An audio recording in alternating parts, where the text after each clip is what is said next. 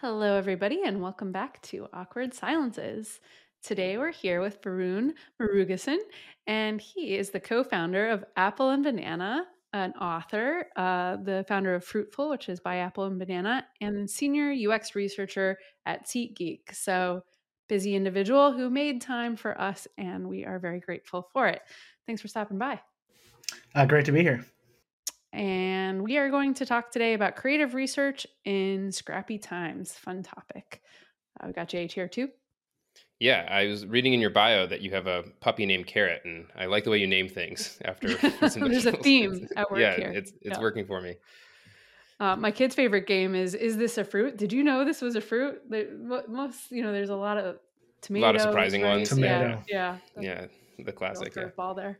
We are a big, me and my partner are big food named, related named animal lovers. Like if it's a pet, it's got to have a food name. We have another dog, Cashew. Cute. We have a family dog, Biscuit. Very cute. Nice. That's kind of where it ends. But it's a new trend of food related. So you got the carbohydrates in there too. It's not just fruits and Complete meal. It's Yeah. a complete balanced meal. Awesome. Love it. Okay, so we've heard the phrase necessity is the mother of invention. These are, interesting times that we find ourselves in terms of the economy and so on. So it seems like it might be a good time for folks to get a little creative with their approach to research. How do you think about the value of scrappy research in tough economic times? Yeah. From what I know about the economy, which isn't a ton, Right. it's cyclical. Disclaimer. Yeah. It's very cyclical, right? Things get good, they get really good, and things get not so good all of a sudden. And so essentially because it's a cycle, that means if you continue to be a UX researcher, you will encounter a situation where you're in a tough, scrappy time. So you'll have to learn how to work through it. Two things that I think about, especially for experienced research in this modern age of tech, it doesn't have to be costly and it can be a cost saver. For example, if it's a hard time, your company's already going to be very stringy. They're going to be risk averse. They don't want to try something new. But the worst situation is spending time and money that you don't have building something that doesn't actually put the business on more stable financial footing. So that's where research comes in. It can be quick feedback. Are we going in the right direction? In this moment in time, is this problem that we're solving actually meaningful, or does it sound attractive? Does it sound like it sounds like a good idea versus we have actual data and feedback that says fixing this issue or addressing this problem is directly tied to how we continue to operate as a business to get even more stable and secure right now. Also with research, a great killer of many companies, big and small, is the support and maintenance costs. It might work now, whatever you're building, but how do you know this doesn't work in the long term? Getting support people involved, seeing how do we actually scale this. Think about maintenance issues. We got it out the door. Great. You've now burdened the engineering team by maintaining this over time, and they now are getting struggled and they're getting burnt out. Other things is what I love, what I know most of my stakeholders love, is the small hidden win. If it's tough and you don't know what to do, and a little bit of research can show you an idea, a solution, an approach that you're like, we never ever would have considered something like this had we not done an interview and that one participant said that weird thing and then boom, suddenly things clicked, right? You don't get that from log data or maybe a customer survey that's kind of quickly written. And also, especially in tough times, you want your work to mean something. Researcher, designer, engineer, PM, research can give you confidence and actually build excitement. We're on the right track. Man, people love that feature. Or they hate it, and that feels like a gut punch, but now you know what the problem is. You're actually able to identify and rally the team around. It didn't work the way we thought it could. But we know that now instead of 6 months from now. So now we actually have a chance to come together to build things moving forward. And on the other side, things don't have to be costly. Use the tools that you have. Google Suite, a lot of different tools. Microsoft Suite, you can get good at mixing and matching them. For us at Apple Banana, 3 methods kind of reign supreme. Some form of usability testing, some kind of interview, some form of survey design. Basic tools out there. You can mix and match and make it happen. And use free tools really wisely. I think Dovetail gives you like 100 minutes a month of free transcription. Don't just drop in all your audio. Drop in like the best 15 to 20 minutes, make audio clips, and really maximize the impact and actually stretch that 100 or whatever is free as much as you can. So cost saver and doesn't necessarily have to be costly. That's a micro point you made there at the end I want to tap into, which is I think because once you've already paid for something or when the incremental cost of using it seems free, you don't so much think about what you're putting in because it's like, we'll just deal with that later. But actually, Mhm. if you do some of that upfront curating in the beginning, you're probably saving yourself a bunch of analysis time Mhm. on the back end too, which is, of course, also a real cost. So there's a kind of holistic approach to the economy of time and cost there that I like. Mhm. Templates, if you talk to anybody in the reops space, research operations, templates are your friend. So you can take your same Google research plan and use it in a bunch of different ways. Will save time, doesn't cost anything besides a little bit of prep work. Yep. Nice. When we're talking about scrappy research, like what does the word scrappy actually mean? Like, I don't mean to be silly, but like, because I go to some like preconceived notions of maybe it's about being faster or cheaper, but then it's maybe like doing more with less or with what you have, or like when we're saying scrappy, like what's actually the intent? If you had to like explain it a little bit further. I guess the other side of Scrappy would be like what, Snappy? Is that the antonym? I don't know. I don't think that's right. But if you look at the tech space, you don't really have a chance to do not Scrappy research. To me, Scrappy is about speed. It's about flying on kind of the skin of your teeth and being quick and Mhm. efficient. So you kind of decrease the time between learning something and then absorbing and applying that learning through product design or something like that. So I'm like, you're always doing Scrappy research. I think in economic times, the first thing that gets cut is the support and the resources. So it's kind of working against, not in a combative way, but like finance is going to be like, we have to be smarter about where we're spending. Same with legal, same with product design, right? Being smart. Scrappy to me is like, we have to kind of challenge assumptions that people have about whether or not UX design and research get to show up and kind of drive some conversations. So for me, it's like, you're always doing it, but can you actually, in these tougher moments, get people excited about a different vision instead of no to this, no to that, no to this? Yeah. I don't the theme in what you were saying in the beginning there was really around kind of repositioning research as a cost center and more toward a growth driver, right? Revenue driver. And as you talk about the way you might approach this as a researcher, I almost thinking about your first 90 days in a research job, right? Where like you can't just be comfortable and rest on your laurels. You really got to jump in there and think about, okay, how am I going to actually show that I can make an impact here quickly? Because people are going to be judging me quickly.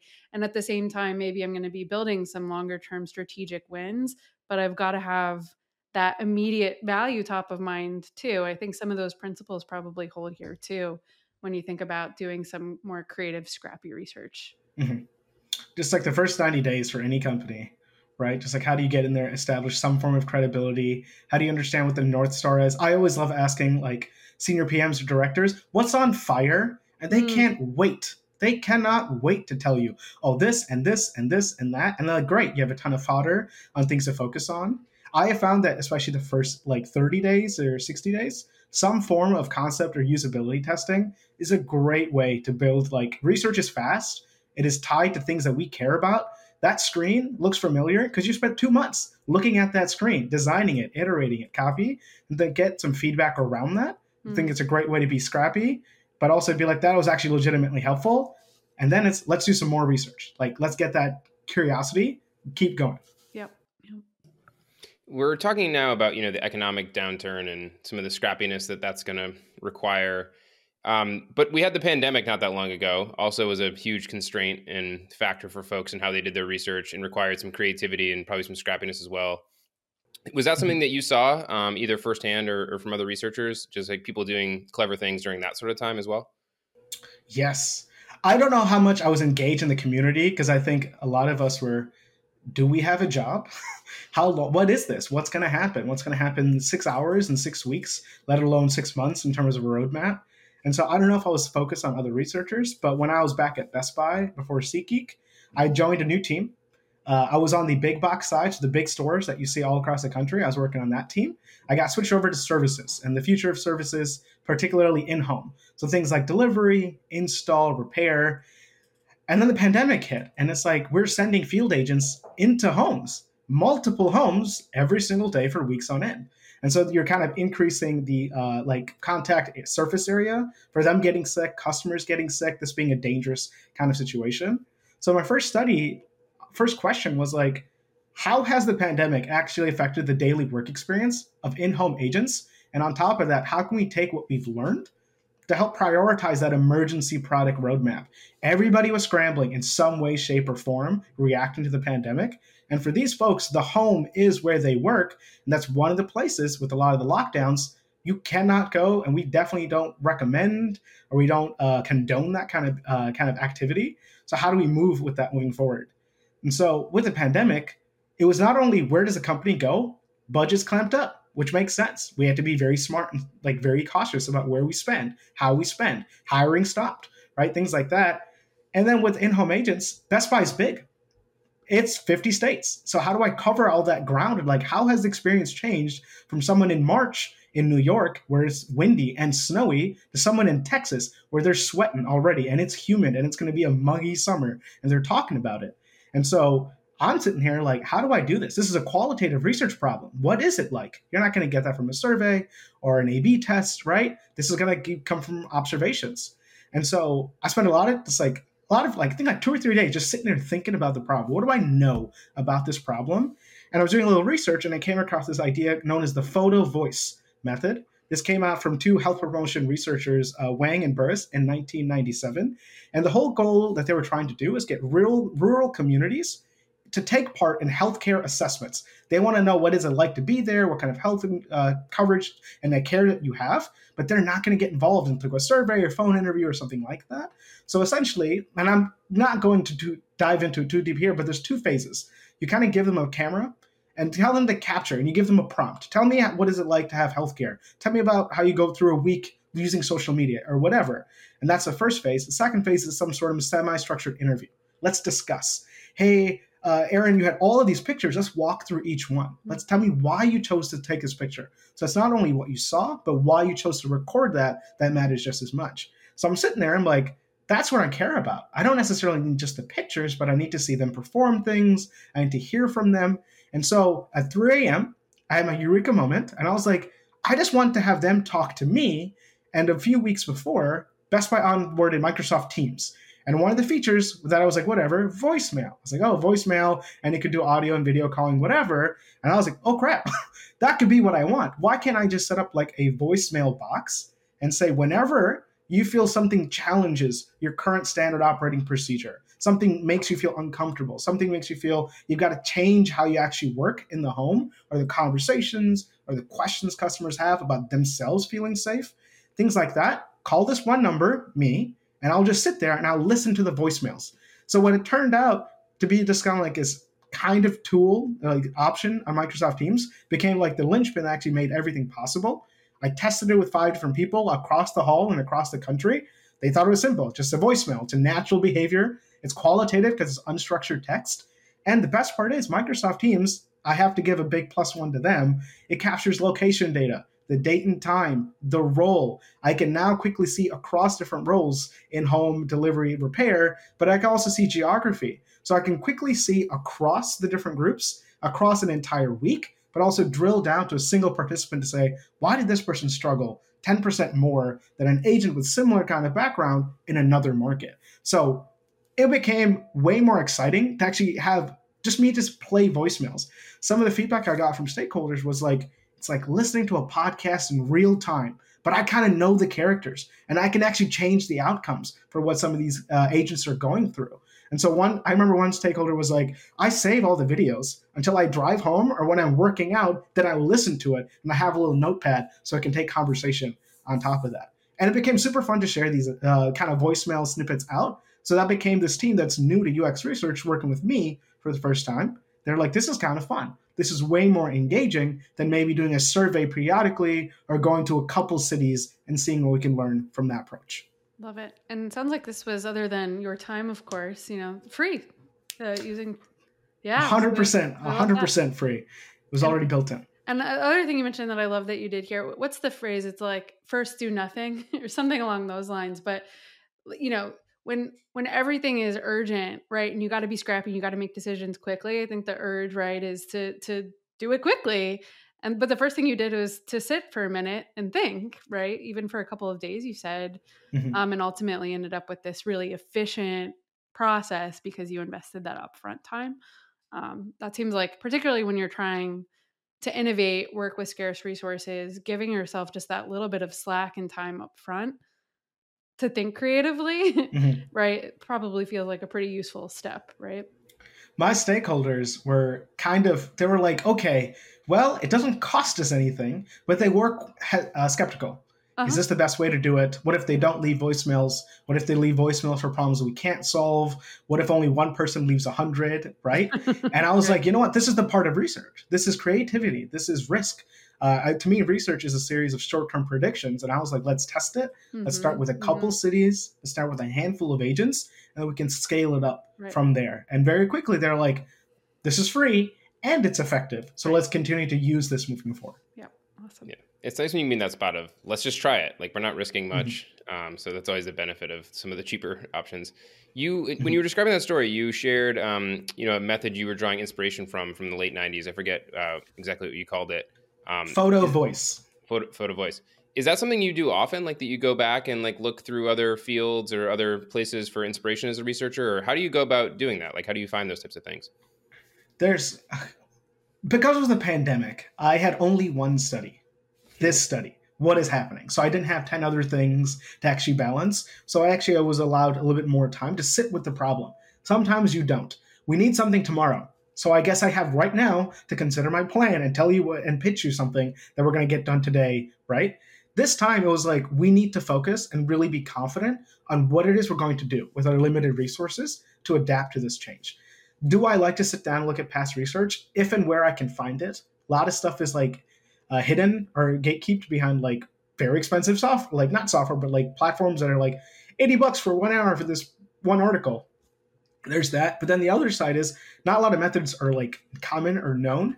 You know the basics: ethnography, eye tracking, card sorting, right? In this particular case, I was looking at like qualitative field research, and then I came across this method. So being very specific on defining the problem as I need to do field research, get out of the lab, get out of the office, and it's very qualitative, something unstructured. I can see things happen. That kind of gave me kind of search terms or parameters to say what else is out here that I'm not considering. Awesome. So we've talked so far about, only the last couple of years, so many different moments of challenge. But going even further back, back than the last 2.5 years, is doing sort of scrappy creative research something you've always been passionate about, and what are some other either stories or tools that you have in your kit? Yeah, I've always been passionate. I think this is where, for me, research gets really fun. I think being able to address a different problem, I get more energized by looking at unique situation, unique research requests, and unique populations. That to me is way more exciting than finding another method or another way of collecting data, right? There's a ton of methods. I think sometimes people overinflate research methods. It's very fun because it's bite-sized, right? You can add them, combine them, expand them, right? That's great. But the messiness around that method to me, that's where I think creativity really shines. So I've had a ton of fun working with different places, people that with different disabilities, or traveling, staying up very early, getting up at 2 a.m. to go to the warehouse at 3 a.m. to watch people unload and load trucks, something that you wouldn't get from a 9 a.m. phone call because they're already tired and they don't remember, things like that. So to me, creativity comes from the different problems that we get to address. The pandemic was a huge creative. I'm framing it as creative. It was a very challenging time for the world and myself, obviously. But I'm like, as a researcher, it was very creative. It pushed you to think more critically. Do we need to do field research? Do we need to travel? Can we do this in different ways? And in that context, if I didn't have the pandemic, I would have sat in a lot of different service vans. I would have traveled to a bunch of few states and cities as much as I could and done a lot of observational research. But would I have had the same impact and gotten to the same amount of learnings? Probably not. So in that case, the constraints led to creativity, and it worked in that way. Yeah, that makes a ton of sense. The thing we were talking about when we said Scrappy up front that I keep coming back to my head is kind of like how much of it is just like knowing the fundamentals and like having a good mindset that you can figure things out. Like I'm kind of coming back to a silly example of, somebody maybe who goes to like a really nice gym and has like a trainer and knows how to do a couple things in that exact setting and they're good at it and they get fitness and it's great. But then there's somewhere else and they don't have access to those things and they don't know what to do versus like somebody who, really loves fitness and is like, go fill that backpack up with sand and like walk up a hill, go, and just will find a way to like get a workout in however. And it's just like, they kind of know the fun. Is it something like that? Like people just need to know the basics and just kind of have a belief that you can figure things out in tough situations or? I liken this, and I told my boss this, and she laughed. To me, it feels like becoming the Jason Bourne of research. Drop me anywhere. You could drop Jason Bourne, for those that don't know, American action hero. He's very scrappy. He's very pragmatic. Like, you could throw anything at Jason Bourne, and he would solve it. Would it be effective? Efficient? No. But would it be effective? That kind of thinking. That's how I think about. I don't need all the fanciest tools or software, the world's largest recruitment platform, right, and $1 billion budget. What I have is just enough skill set and tool to say we're going to conceptualize this problem into some way that we can actually win and execute on this research within the constraints that we have and do a great job of socializing the findings that we learn. My job is to help you get excited about learning. It's not to look at budgets and complain about what I don't have, but okay, we have what we have. Let's get really good at maximizing what little we have. And I think that kind of skill set, pragmatism, just being efficient and scrappy, right? That I think works in any job, but particularly in this one, just because we tend to be fighting against the current, even though everyone was like, we love swimming, we love water. I'm like, then why are you fighting me on this learning? Let's learn together,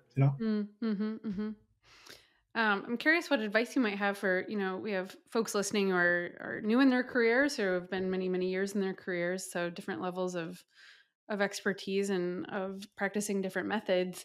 In terms of, if there's kind of two things at play here, one is just a foundational understanding of research principles and methods and so on, biases, ethics, etc. And then there's applying those in interesting ways in interesting situations. So clearly you can imagine this is a lifelong process of a little bit of both. But what would you suggest folks do to kind of build this muscle with intention in their own careers? I think if you find yourself, I've talked to a few researchers where their job is just usability testing. And they talk about being burnt out. They talk about their team not necessarily respecting the fact that they can apply different methods, or they're like, you just do testing, right? You just do this work, that didn't. And I'm like, that's the first place. If you're doing the same kinds of research, the same methods to focus on, try something else, pitch something else, ask different questions, right? I think the more you get vulnerable and you understand your team, the more time I spent understanding and humanizing my stakeholders, not just a PM who wants everything under the sun, fast and cheap, but actually okay, I get why you are passionate about your product. And I want to share that passion with you, but I want us to have a discussion on what we can do to get better at learning. If we only learn qualitatively, great. You're only getting half the story. Let's consider a quantitative method, right? Just having a frank discussion just changes the way people think about it. Mm-hmm. And for anyone else in this situation is, if you get a chance to try something different, try to double down on it. Ask it for a stretch assignment. See if you can partner with another more experienced researcher at the company. If you're a designer, you want to get involved, can you come take notes? Can you learn in that way? And can you just start to shape the culture of research to focus more on learning instead of just, we did a study, let's share it out, let's go to the next one. Mm-hmm. Mm-hmm. Where do you get your inspiration? Do you work closely with other researchers or get inspired by other creative methods from others? Couple things. One, podcast. I have been, I want to say lifelong fan, but we haven't been around. Y'all haven't been around that long yet. So I like Awkward Silences. I like the different perspectives that come on the show and how y'all have engaged with them and just ask different questions instead of, what do you like about research, right? Like getting deeper. Writing this book has been really helpful, talking to researchers from all over the world. I talked to a researcher at a Nigerian startup where during the phone call, his smartphone was what he was using for video calls. It crashed, and then we had to go to email, and then that didn't work. So then how does he do research in his local community, and how does he connect with other people? Talk about that. And then third, it's just being at work. Every day, I'm like, why is that on fire? Well, we're going to become firefighters today and get through this together. And so I like being collaborative. I have found designers very good researchers, even if they don't have the terms or they might be like, this is okay. I'm like, that's not the best way, but I like where your head is at. I had not considered that approach. Let's pull you in. Let's get energy together. And let's go down that together. Now I've got a partner. My stimulus or my prototype is going to be that much percent better because they're invested. And then when we share out, I can do some of the research.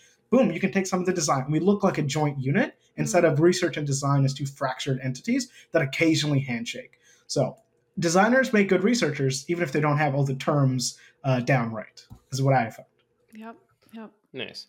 Kind of building off that, and this feels like a podcast question, so no that I know you're a podcast fan. Why do you like research? Yeah. Why is this such a good podcast? No. You were saying the Jason Bourne analogy. What are some things that, like, for researchers who don't consider themselves a Jason Bourne type, like, what are like a couple things that come to mind that they should kind of reevaluate or think about, focusing on in a different way? Mm-hmm. I don't know if I'm the Jason Bourne. That is a go. Let me put that out there. I'm not even Matt Damon. You know what? I got to work on me. What I like about this question is, like, everyone can take stock of where they are now. Look at the past 6 months. Look at the past 6 weeks.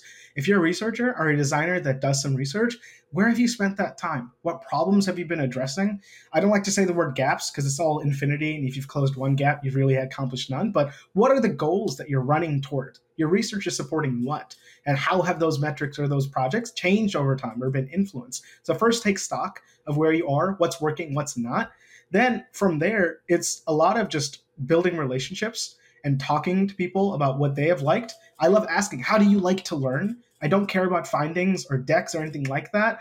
How do you like to learn about the people that we build for and the product that we're all collectively working on? Is a way more fruitful question than, do you want it to be in email findings or do you want it to be in PDF, right? That kind of question. I think socialization and creative writing is something where someone can get really good, even if you only have interviews and the occasional observation at your disposal. How you communicate that and how you share that out through videos, through audios, through an audio summary, getting even the participants. I love getting, if I can, have the participants show up to the T-Chat, have them kind of walk through it. It's better than hearing it me say it. Look at them actually talk about this and get engaged in that way. That, I think, can be really powerful.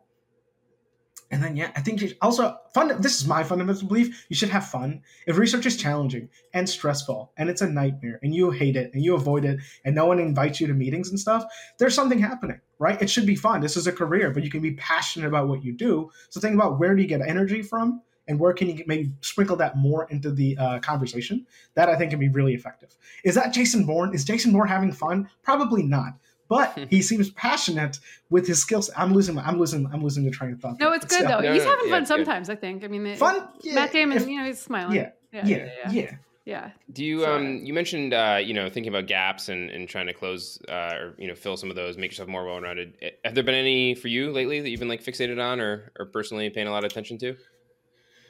I mean, like, to me, the quantitative research side is very sexy. I'm proficient at R, which is a statistical programming language. Just, I want to be able to work that more into my work.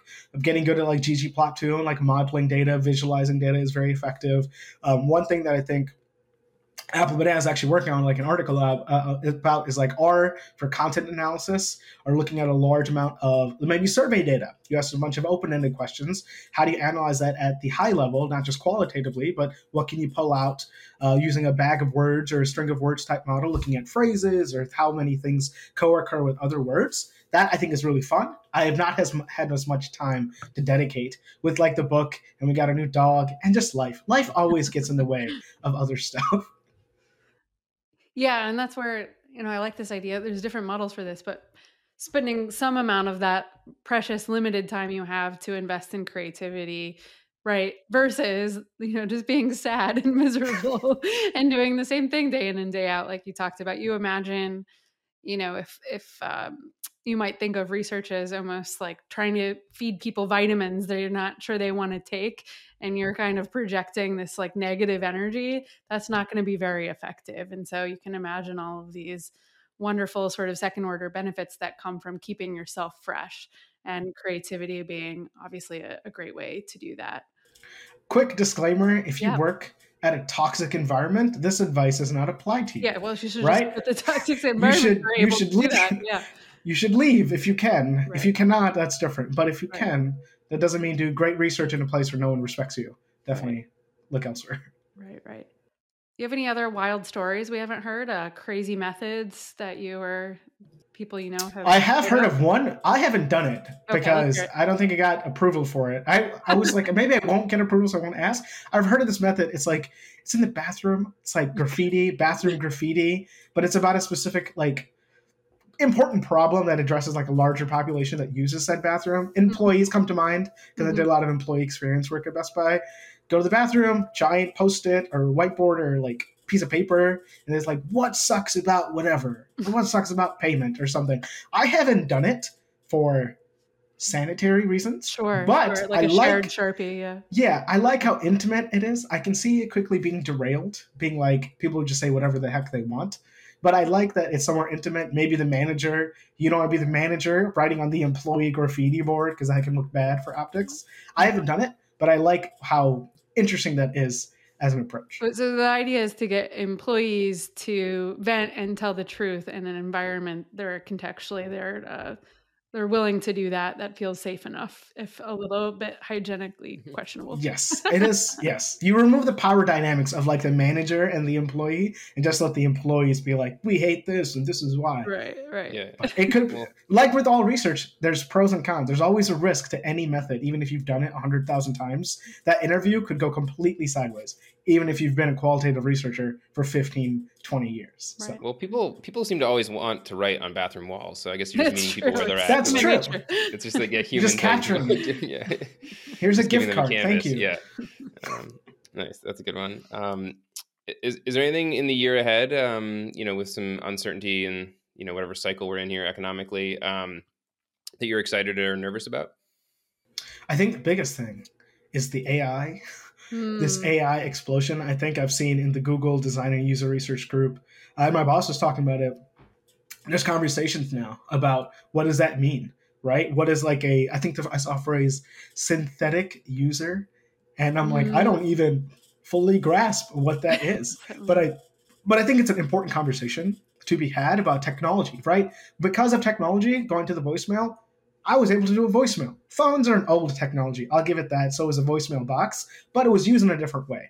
AI unlocks significantly different approaches and opportunities. But I think about, is this right? Can you actually remove some of the parts of research and give it to a computer? Data structuring. Yes, that sounds pretty great. Go in, clean up all this data, remove all the cuss words, remove all the emojis. Okay, great. It's filtered. It's a little bit more sanitary for me to look at. That sounds like a great use of AI, and maybe it learns over time. Oh, he keeps clearing these emojis and makes this acronym into something else. That sounds great. But AI doing qualitative research, can it recognize nuance? Can it handle nuance? Can it actually pivot when someone is getting overwhelmed with some of the questions if it's a particularly taboo or sensitive topic? Can you trust an AI? And would participants feel cool giving feedback to a robot when it's a very sensitive topic, right? That kind of changes.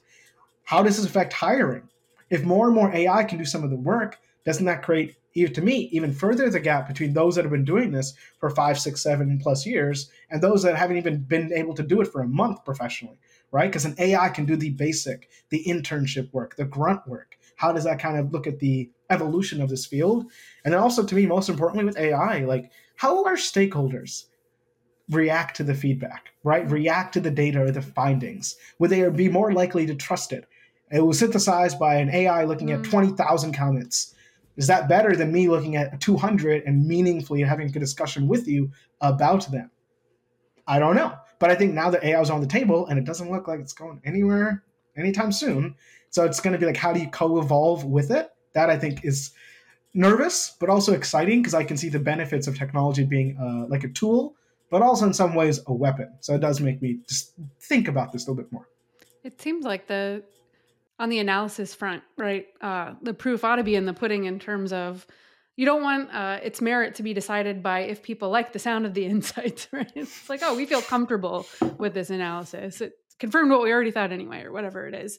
But if you act on those insights and get good results, that gives you some indication, right, that the analysis might not have been so bad.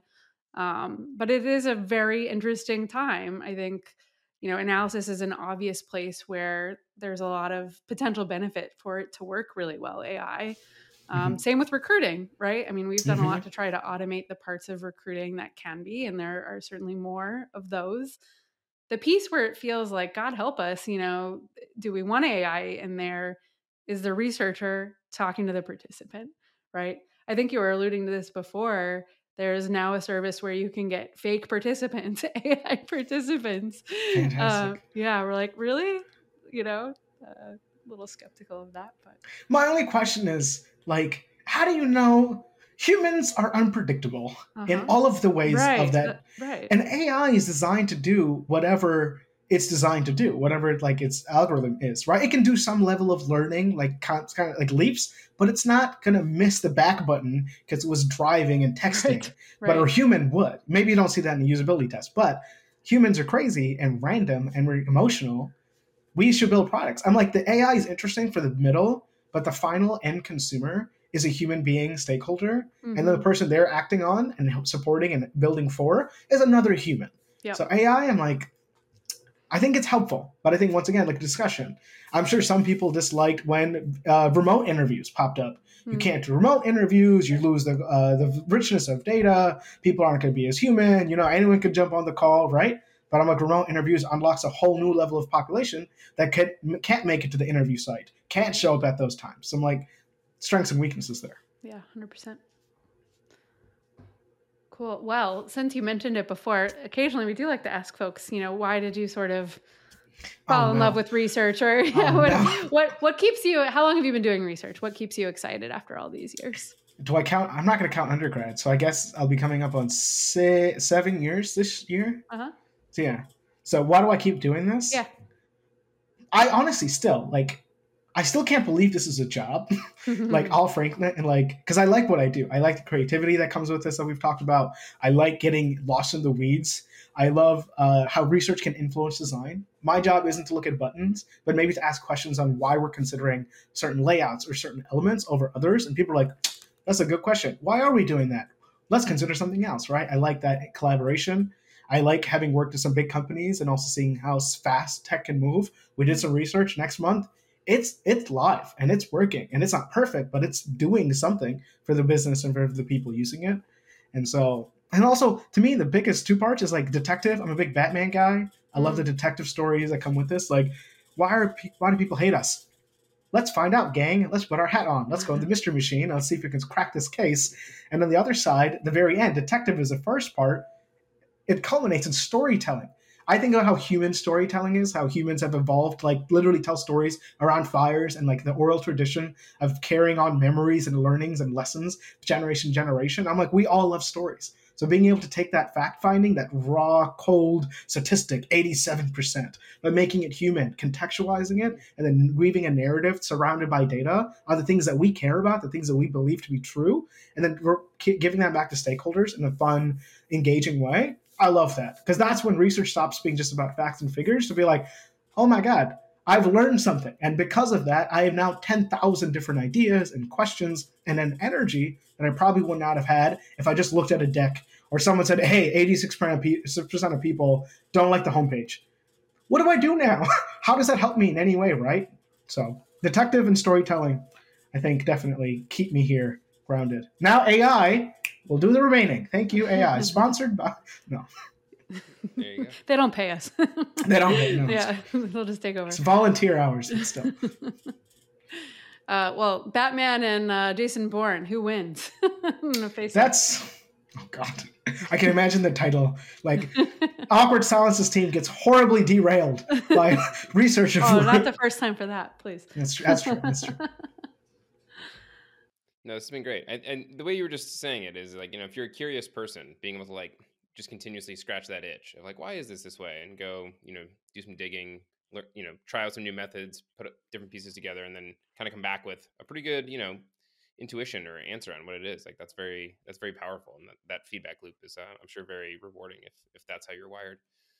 It's very much a loop, if I can speak to that.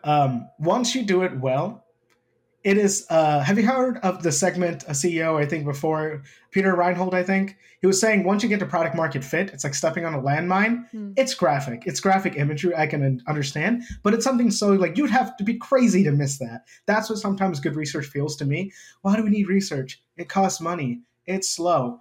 Okay, let's do something quick, a little scrappy, right? And then you get it. People are like, this is amazing. And then the next study becomes easier. And I'm like, all it takes is just one. Right? And then one good study to be positioned in the right way with the right amount of resources and collaboration for someone to say, I like learning. This is fun. This is a good use of time. We're smarter and we're more confident. Let's do this again. So it is very much like that feedback loop. Awesome. Well, I think this was a lot of fun. I hope it will invigorate some listeners to find some new love for research, whether they're early or late in their careers. And thanks so much for joining. It's been great. Thanks for having me. Take care. Hey there, it's me, Erin. And me, JH. We are the hosts of Awkward Silences, and today we would love to hear from you, our listeners. So we're running a quick survey to find out what you like about the show, which episodes you like best, which subjects you'd like to hear more about, which stuff you're sick of, and more just about you, the fans that have kept us on the air for the past 4 years. Filling out the survey is just going to take you a couple of minutes. And despite what we say about surveys almost always sucking, this one's going to be fantastic. So userinterviews.com/awkward survey. And thanks so much for doing that. Thanks for listening. Thanks for listening to Awkward Silences, brought to you by User Interviews. Theme music by Fragile Gang.